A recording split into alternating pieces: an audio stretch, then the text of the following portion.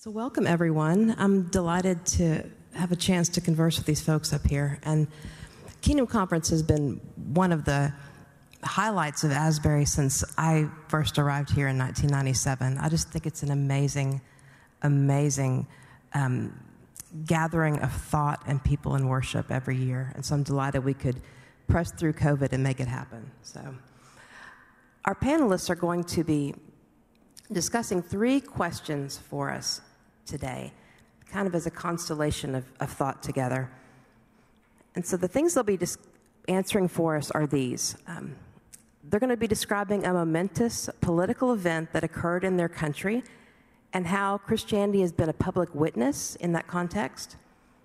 And then stepping back to a broader question of how do politics interact with Christianity in your country's context? What's the role of Christianity, would you say, in the public sphere? And then thirdly, what lessons can we learn from what happened or is happening there?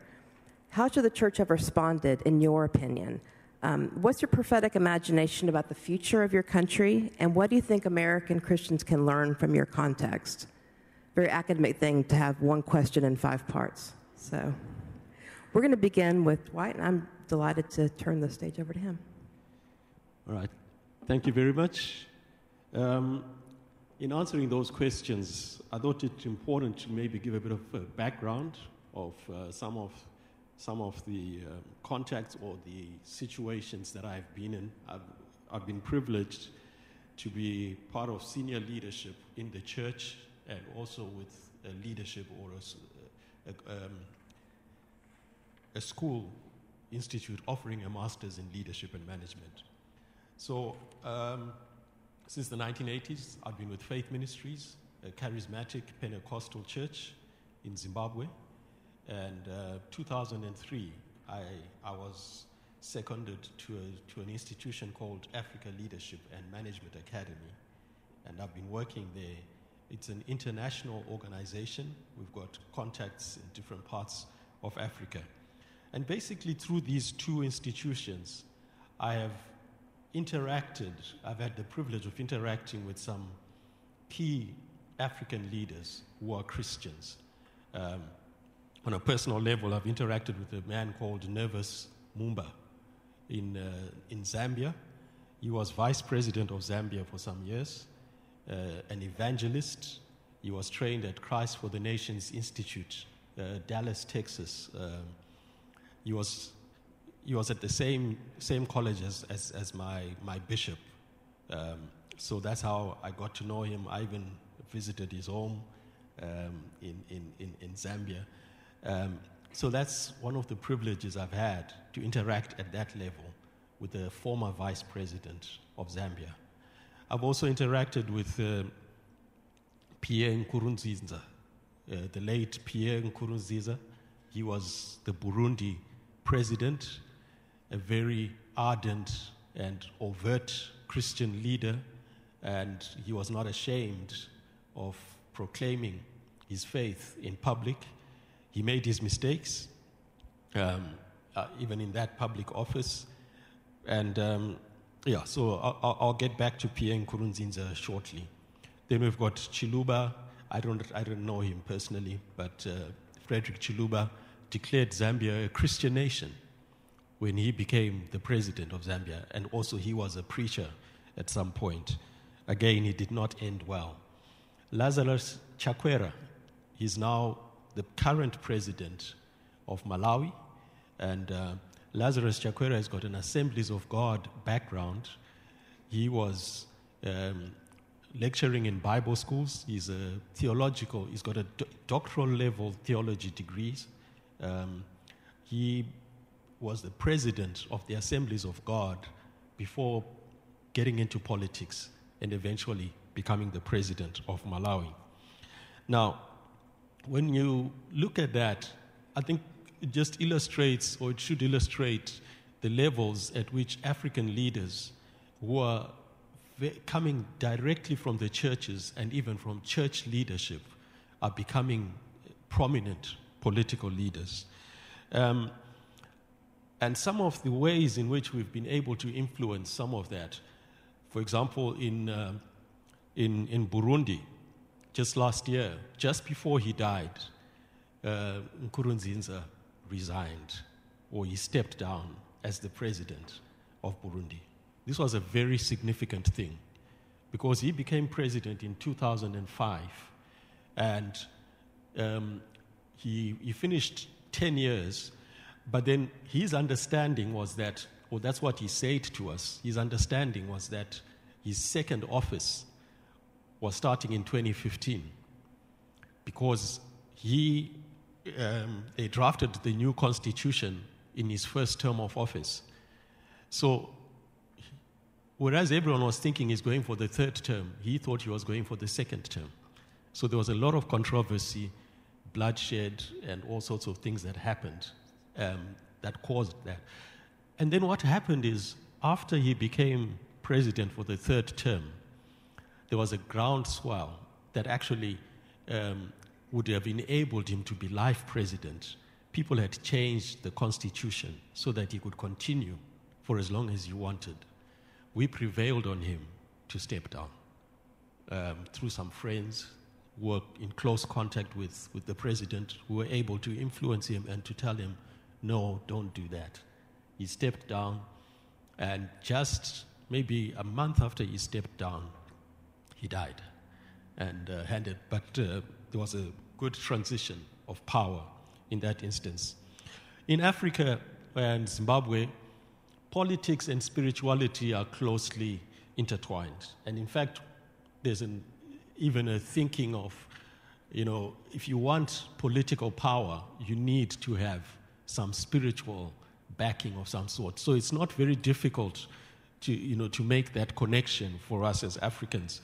And you tend to see that Christianity, and people don't see a difference between being a Christian leader and seeking spiritual authority or having a good spiritual base from which to operate. So right now we've got Nelson Chamisa. Nelson Chamisa is an opposition leader. He's the most prominent opposition leader who could become president. He's still in the running. Nelson Chamisa has gone through Apostolic Faith Mission.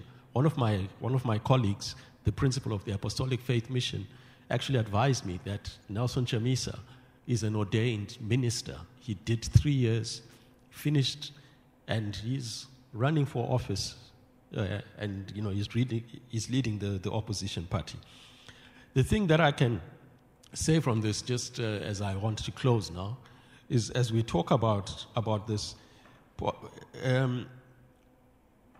one of the contacts that I've had or that I've made recently is a former minister who was fired by the former President Mugabe, and she ended up in my office and saying she didn't know what next, and managed to connect her with some of the network that I have in Africa, and she became she's been teaching there. Right now, she's actually come up with what she's calling Politics 101, the basics for Christians who want to get into politics. And I think what we need to do, and that's something like what I feel we need to do, disciple people and help them as they move into political office, or if they want to run for political office. Thank you. I think that's really fascinating. I wanted to ask about, I'm glad you concluded with the idea of politics one-on-one. Her attempt to help Christians who want to venture into politics avoid some of the basic mistakes they naively make. Are those mistakes political and spiritual, or how do you see her faith informing sort of that class she's teaching? Right. She actually describes the people that she's seen running for political office as naive, and they just don't know what they are walking into. And maybe, just coming from the church, idealistic and not knowing the grassroots and how to work from the grassroots. That's number one. And then, of course, number two is when you get into public office, not realizing that, your spiritual life or what you do in private is public now, and especially as you're a Christian leader. So some of the most basic mistakes that have been made is that they walk into there and they just, by their testimony, blow themselves up. What would you say is your, I love the phrase in these questions, the prophetic imagination about the future of your country in terms of how this spiritually, politically, and the obvious overlap for y'all there? I see this direction and this trend as something that is going to be happening, whether we like it or not, for better or for worse. Our Christian leaders are going to be going this direction, or we're going to be finding that more and more people within our sphere are actually going to go into this. 80% of Zimbabweans identify as Christians. Christianity is vibrant. As we know, sub-Saharan Africa, Christianity has become more and more dominant, and especially Pentecostal charismatic Christianity. And it's just natural that this is going to be the reality of what we need to expect in the future. And what we need is a deliberate process of preparing leaders for future generations of Africa. I think if the church does not get into this and does not do this, then we are liable for whatever then happens on the continent, because they are coming from our churches and they are our product. I think the question I'd like to hear you expand on also is, what do you think American Christians can learn from this? It's a great, especially where the conversations here in our country are so conflicted about these two, the overlap of these areas. Yeah. I would describe American Christianity. I think it's a mistake that I'm seeing also within our context, where the church becomes a political tool in some ways. So it's a constituency that is useful for politicians, whichever side. So they actually want to co-opt the church into their agenda. Whereas I think for us as Christian leaders, we need to go in there with an understanding that Jesus is Lord of my life and over whatever else might be happening in the nation. So instead of the lordship of Christ being the thing that drives us, we are finding that the church is being made, or is being pushed down to the level of being a political tool. So what we need, I would say, this discipleship process to deliberately prepare, much as what I've been talking about, deliberately prepare people who are going to be, who are in our churches, who are going to be in political leadership of some sort. How are we discipling them? And how are we helping them, even as they are walking in that? Do they have accountability? Do they have mentors? Do they have people that help them as they go through this process? Yeah. Excellent. Thank you so much. I'd like to hear from Rania Hindi now and her context in Egypt. So,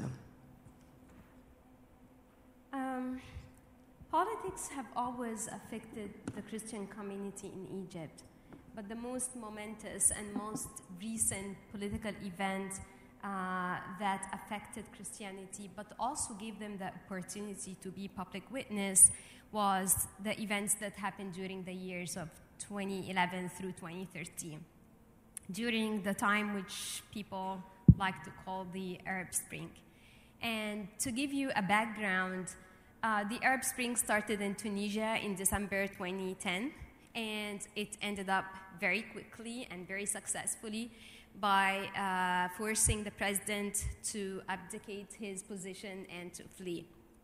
This quick change of the regime inspired many activists in Egypt who also wanted and longed for that kind of change. So we did our first demonstration, and it took only 18 days for the president and for his regime to be ousted. That, of course, brought great joy for many of the Egyptians, but in particular the Christians, who felt like they finally relieved after a long history of oppression, persecution, and discrimination. But also they saw this as an opportunity for participating in building a new democratic Egypt. Unfortunately, though, with freedom came the rise of the Muslim Brotherhood as a political force. And the Muslim Brotherhood is an Islamic extremist political party. In 2012, Mohammed Morsi, who is the candidate of this Muslim Brotherhood party, won the presidential election. And of course, Christians knew that tough times were ahead. And we were right. Unprecedented attacks on Christians and Christian churches increased, with growing disregard to the rule of the law. The Christians were greatly alarmed, but not only the Christians, but also the moderate Muslims, because during that time there were increasing violations of the law, political violations, violence, drastic deterioration of the lives of the citizens. So there was a calling for another demonstration, but this time a nationwide demonstration. And of course, they threatened the Christian more than anyone else. So they threatened them to be killed and their churches to be burned down if they took to the streets. I'm talking, of course, about the extremists. The church had two responses at that time. The first response was, now I have the first slide.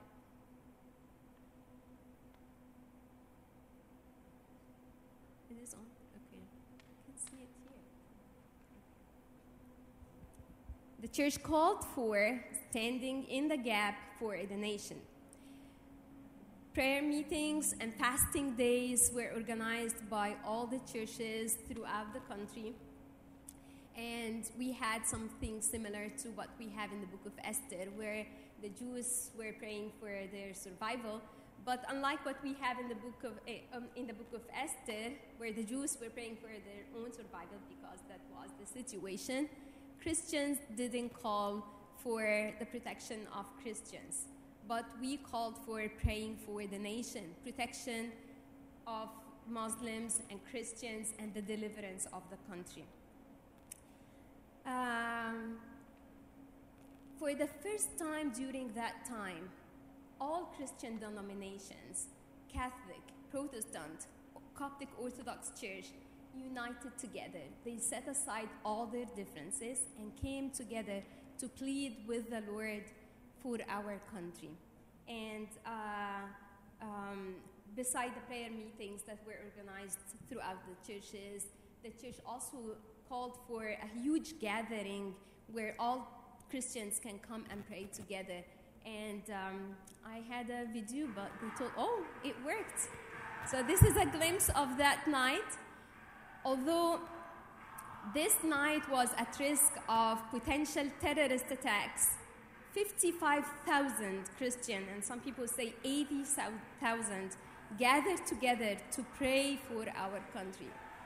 That was a moving moment, and it was a very great witness because that was on TV. Everybody saw it. The Muslims saw it and saw how we appeared during dangerous time to cry out for God, and which of course the moderate Muslims wanted. They want the deliverance of the country, so they need all prayers, no matter who would pray at that time.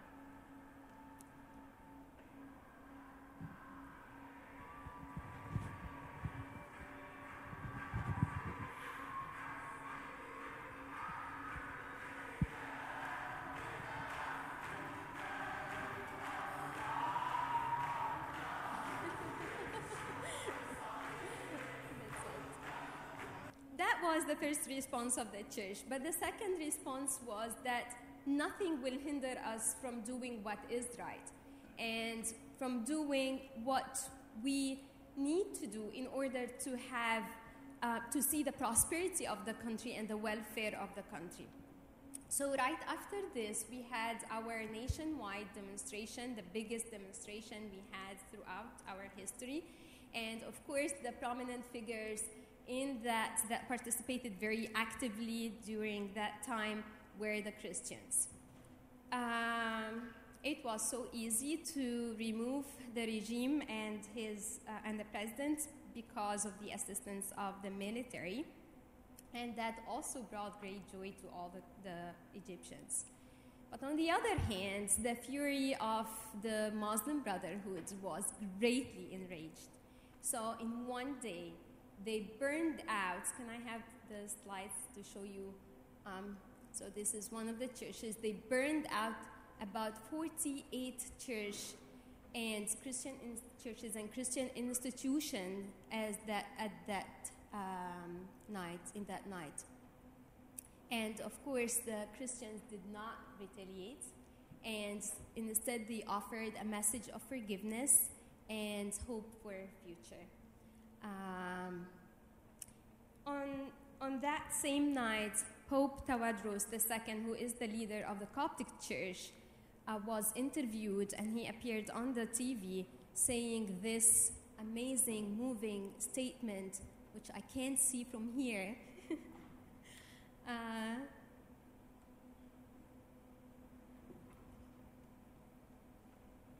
yet.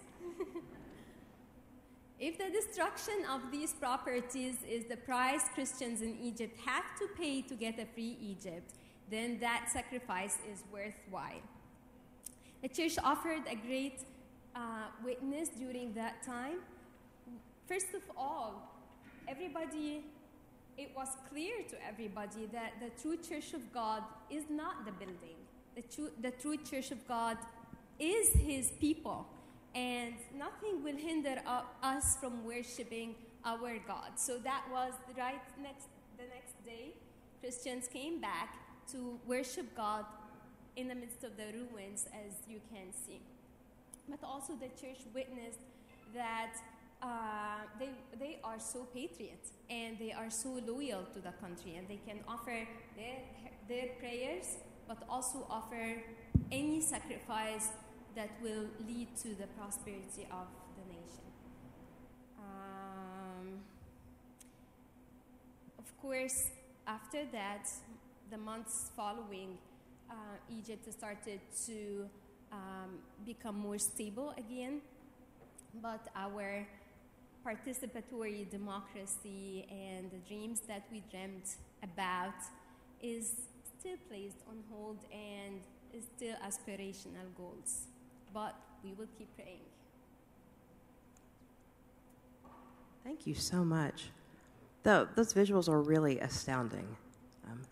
I wanted to ask, it's very interesting the way you described the idea of the Christians, not just the variety of denominations, but coming together to raise voices of hope and prayer for this goal. Did it seem like for the Christian community it was sort of a natural, this is what we should be doing in the situation? Was there a lot of discussion to get to that, or how did the church decide to raise its voice for this sort of more what some people might consider a more secular goal? I'm interested or was it just a very natural thing to do? I guess that was very natural to do. Like nobody thought about, they didn't sit together and try to negotiate their differences. No, they set aside everything, and it was completely natural. And I guess also that wasn't only in the area of the church leaders, but also our homes. So we live in tall buildings, and I remember every building would gather together in one house and pray for hours for the country. So I guess that was very natural. Talk about your the partnerships you may have had with the moderate Muslims. This seemed to be something that y'all were uniting across religious lines on your desires for the country. Were there were there ways you worked together, or did everyone sort of support in their own way? But how did you and the more moderate Muslim groups interact with one another? Now or during that time? During that time. We in general are in good terms together, except in certain areas, poorer areas and in villages, where sometimes they would persecute Christians and force them to leave their houses and burn down their houses. But I would also call those people extremists, not the moderate Christians. But during that time, I guess our love for the country make us also set aside our different beliefs, and because we sense that it's a very dangerous moment. That year that the Muslim Brotherhood ruled was really horrible, and we couldn't imagine that they would stay for longer than that, so we had to do something. When you talk about the way that you all came together very publicly and spontaneously to support during this time of upheaval, how's the church there negotiated that moving forward in terms of, is there a sense of how to interact with the day-to-day politics there? It seemed like you had a very large sense of, during this moment, we are going to respond in this very public way. How has that transitioned through the years? Through that time also, right? Or through the years? So they called for, during that time, there were representatives from different institutions, and of course, Pope Tawadros was the representative of the church in Egypt, and they would gather together and discuss what we should do, right? And that was under the leadership of the military, who, of course, without the military that time, we couldn't have achieved a lot, because they changed it, the Muslim Brotherhood changed the constitution as soon as they ruled, to have the rules, to have them rule forever. So there was no way that we can leave them for years and then we have to have another presidential election. And that's why the military has to do that. But the military couldn't have done that without the packing of all the Egyptians, because that would be a military coup. This is a really fascinating story. I appreciate very much your sharing it with us. Thank you, Rania. You're welcome. And then last we have our David Mo, who's going to be sharing from his context in Myanmar.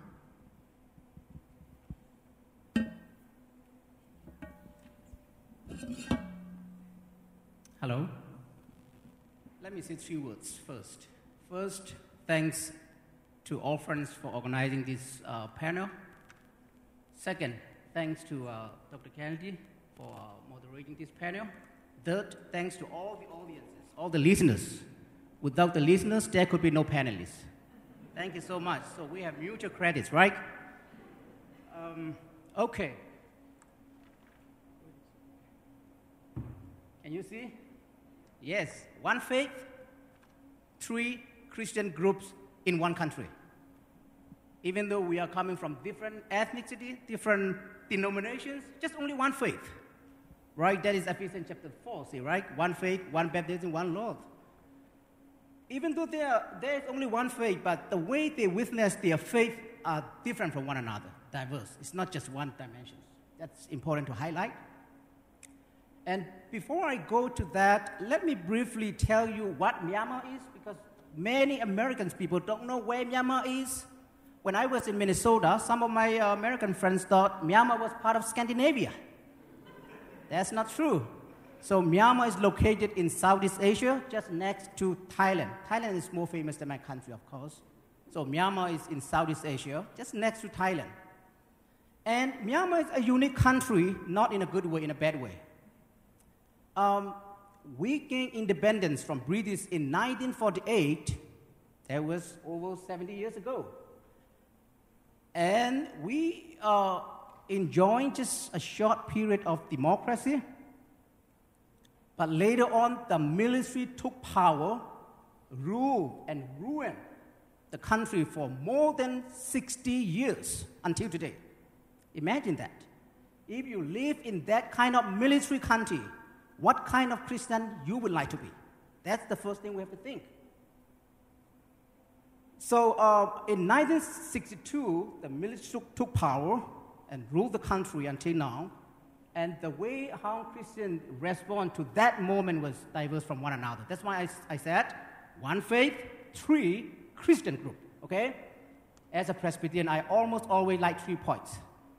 3 points, okay? The first Christian group are politicians. Politicians, purely politicians.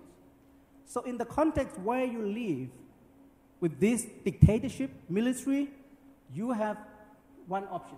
You have to defend your Christian faith. You have to defend your ethnic minority groups, right? So Myanmar is a Buddhist country, dominantly Buddhist country, but they are a minority Christian group, which are found among minority ethnic groups. That's why I call it Christianity is the majority religion of minority ethnic group.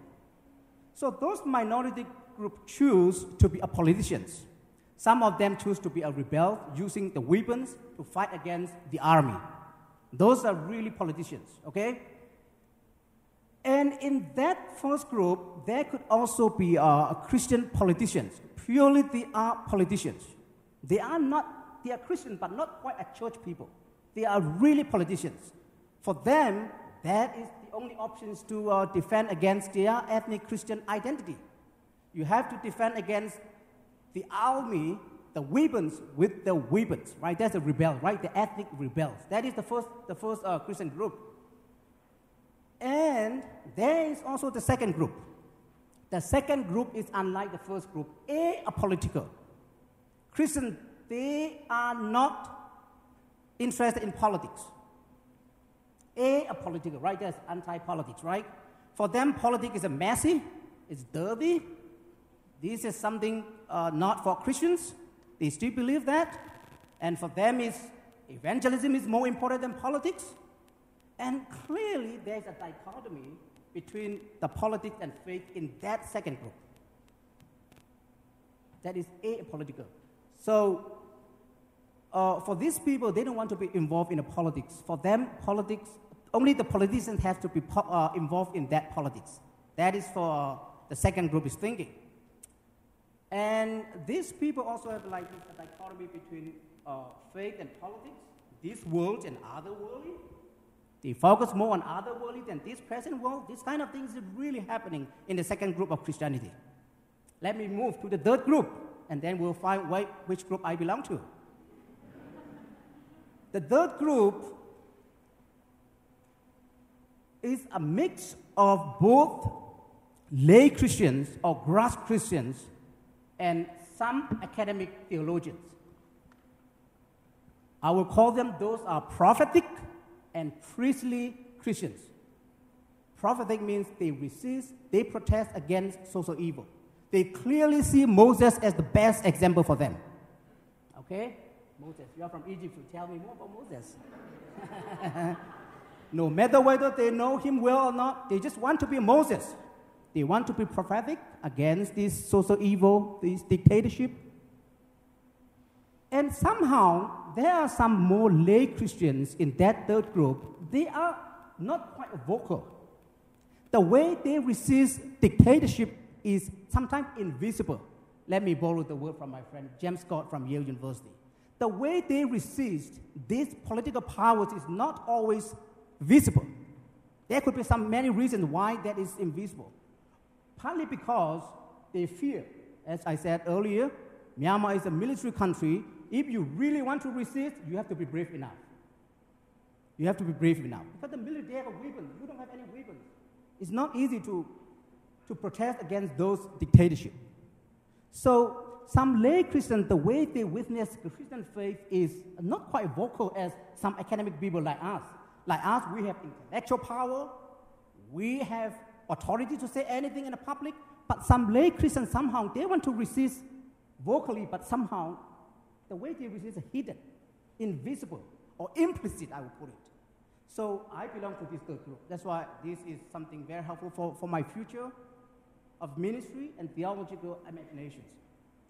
So in that third group, sometimes we academic theologians trying to put our ideas or impose our ideas on the lay people instead of revealing or exposing how these lay Christians witness in the private, even in the public.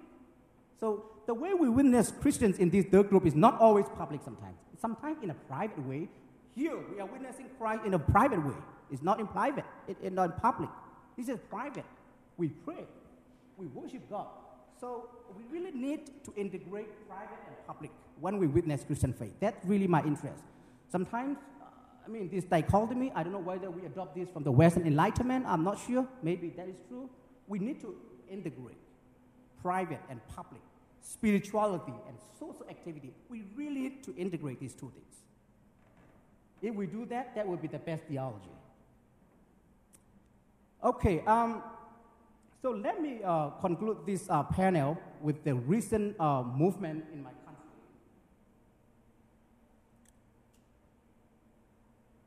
So some of you might know my country.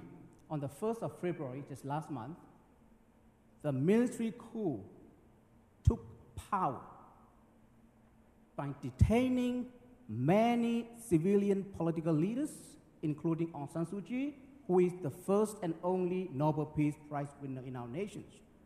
They detained her and many civilian leaders, including some peaceful protesters. They detain all of them. Now, I don't know exactly how many people. Every day they detain them. That is the real moment, or that is the real kairos in Greek word. Kairos, the moment happening in our country now.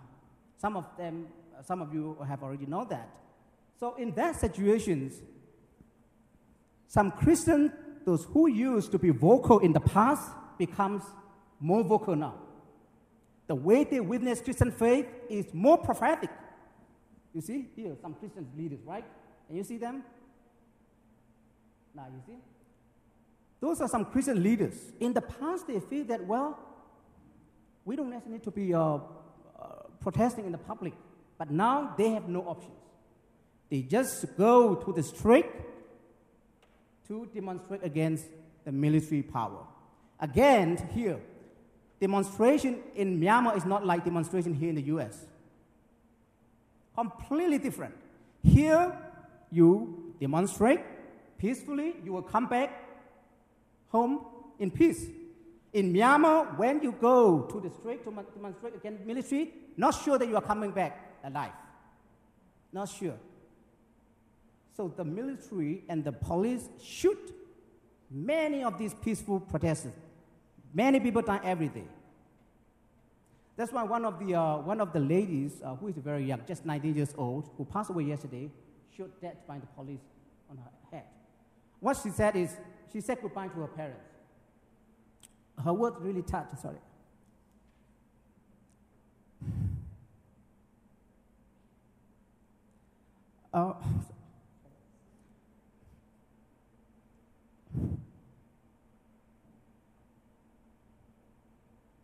This is her word. If my body was wounded, could not be brought back to good conditions, don't save me. But if you see some parts are still good, donate my good body to someone who needs it. That is her last words to her parents. She went to the street, she got shot dead. So, let me conclude this one, and you have more questions. Witnessing Christian faith in a military country is never easy. Never easy. It's very risky. If you go to the street to demonstrate against, dying, or maybe alive. We don't know. So what we have to learn, including myself, is not just American Christians. What we have to learn from Christians in our country is to be a faithful follower of Christ. It's easier to be a faithful Christian in a good country, right? It's never easy to be a good follower of Christ in those suffering countries, really concrete suffering countries. So thanks so much for listening to this panel, and you might have more questions. Well, I wanted to, I really can't think of how to follow that. But I wanted to make sure that I meant to ask Rania, and I wanted to ask Rania and David the question that I had posed as White. What is the word you feel God might be having you to share with American Christians? Just born out of the experiences that God has placed you within.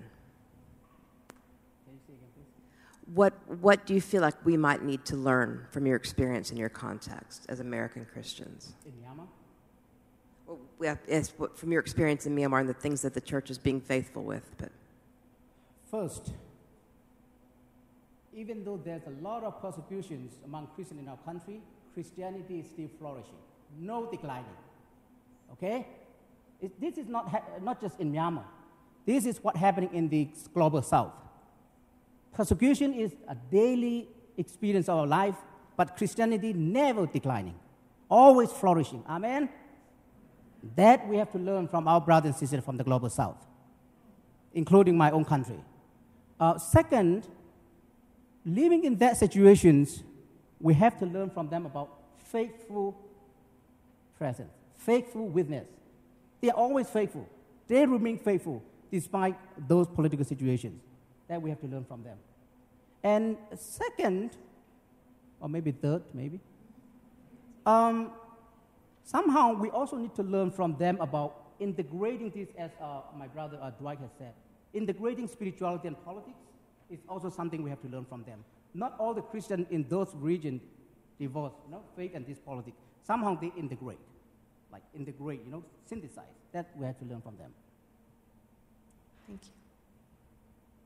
I guess we have the boldness to share our faith with others, but we don't have the freedom for that. You have all the freedom, but I think, I might be mistaken, but I think that same freedom is the same thing which is hindering you from being bold enough to share the gospel with everyone.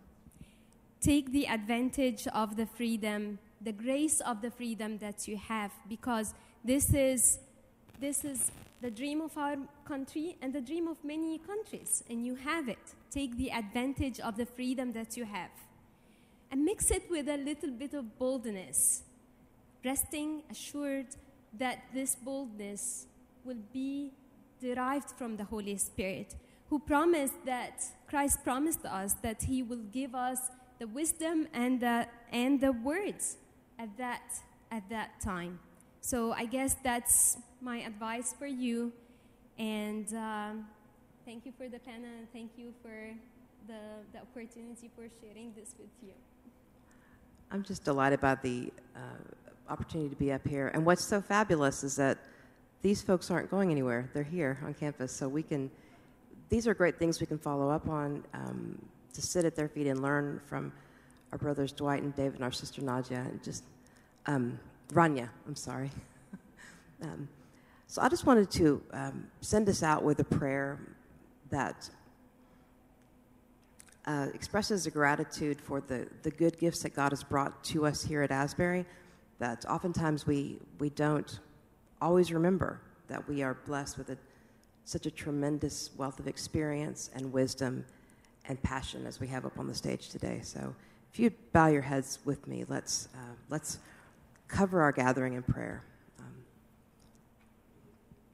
Lord, it can be difficult to know how to live into the particular gifts and graces that you've given us, to fully understand the freedoms we've been given, to know how to be bold in your name and for your sake.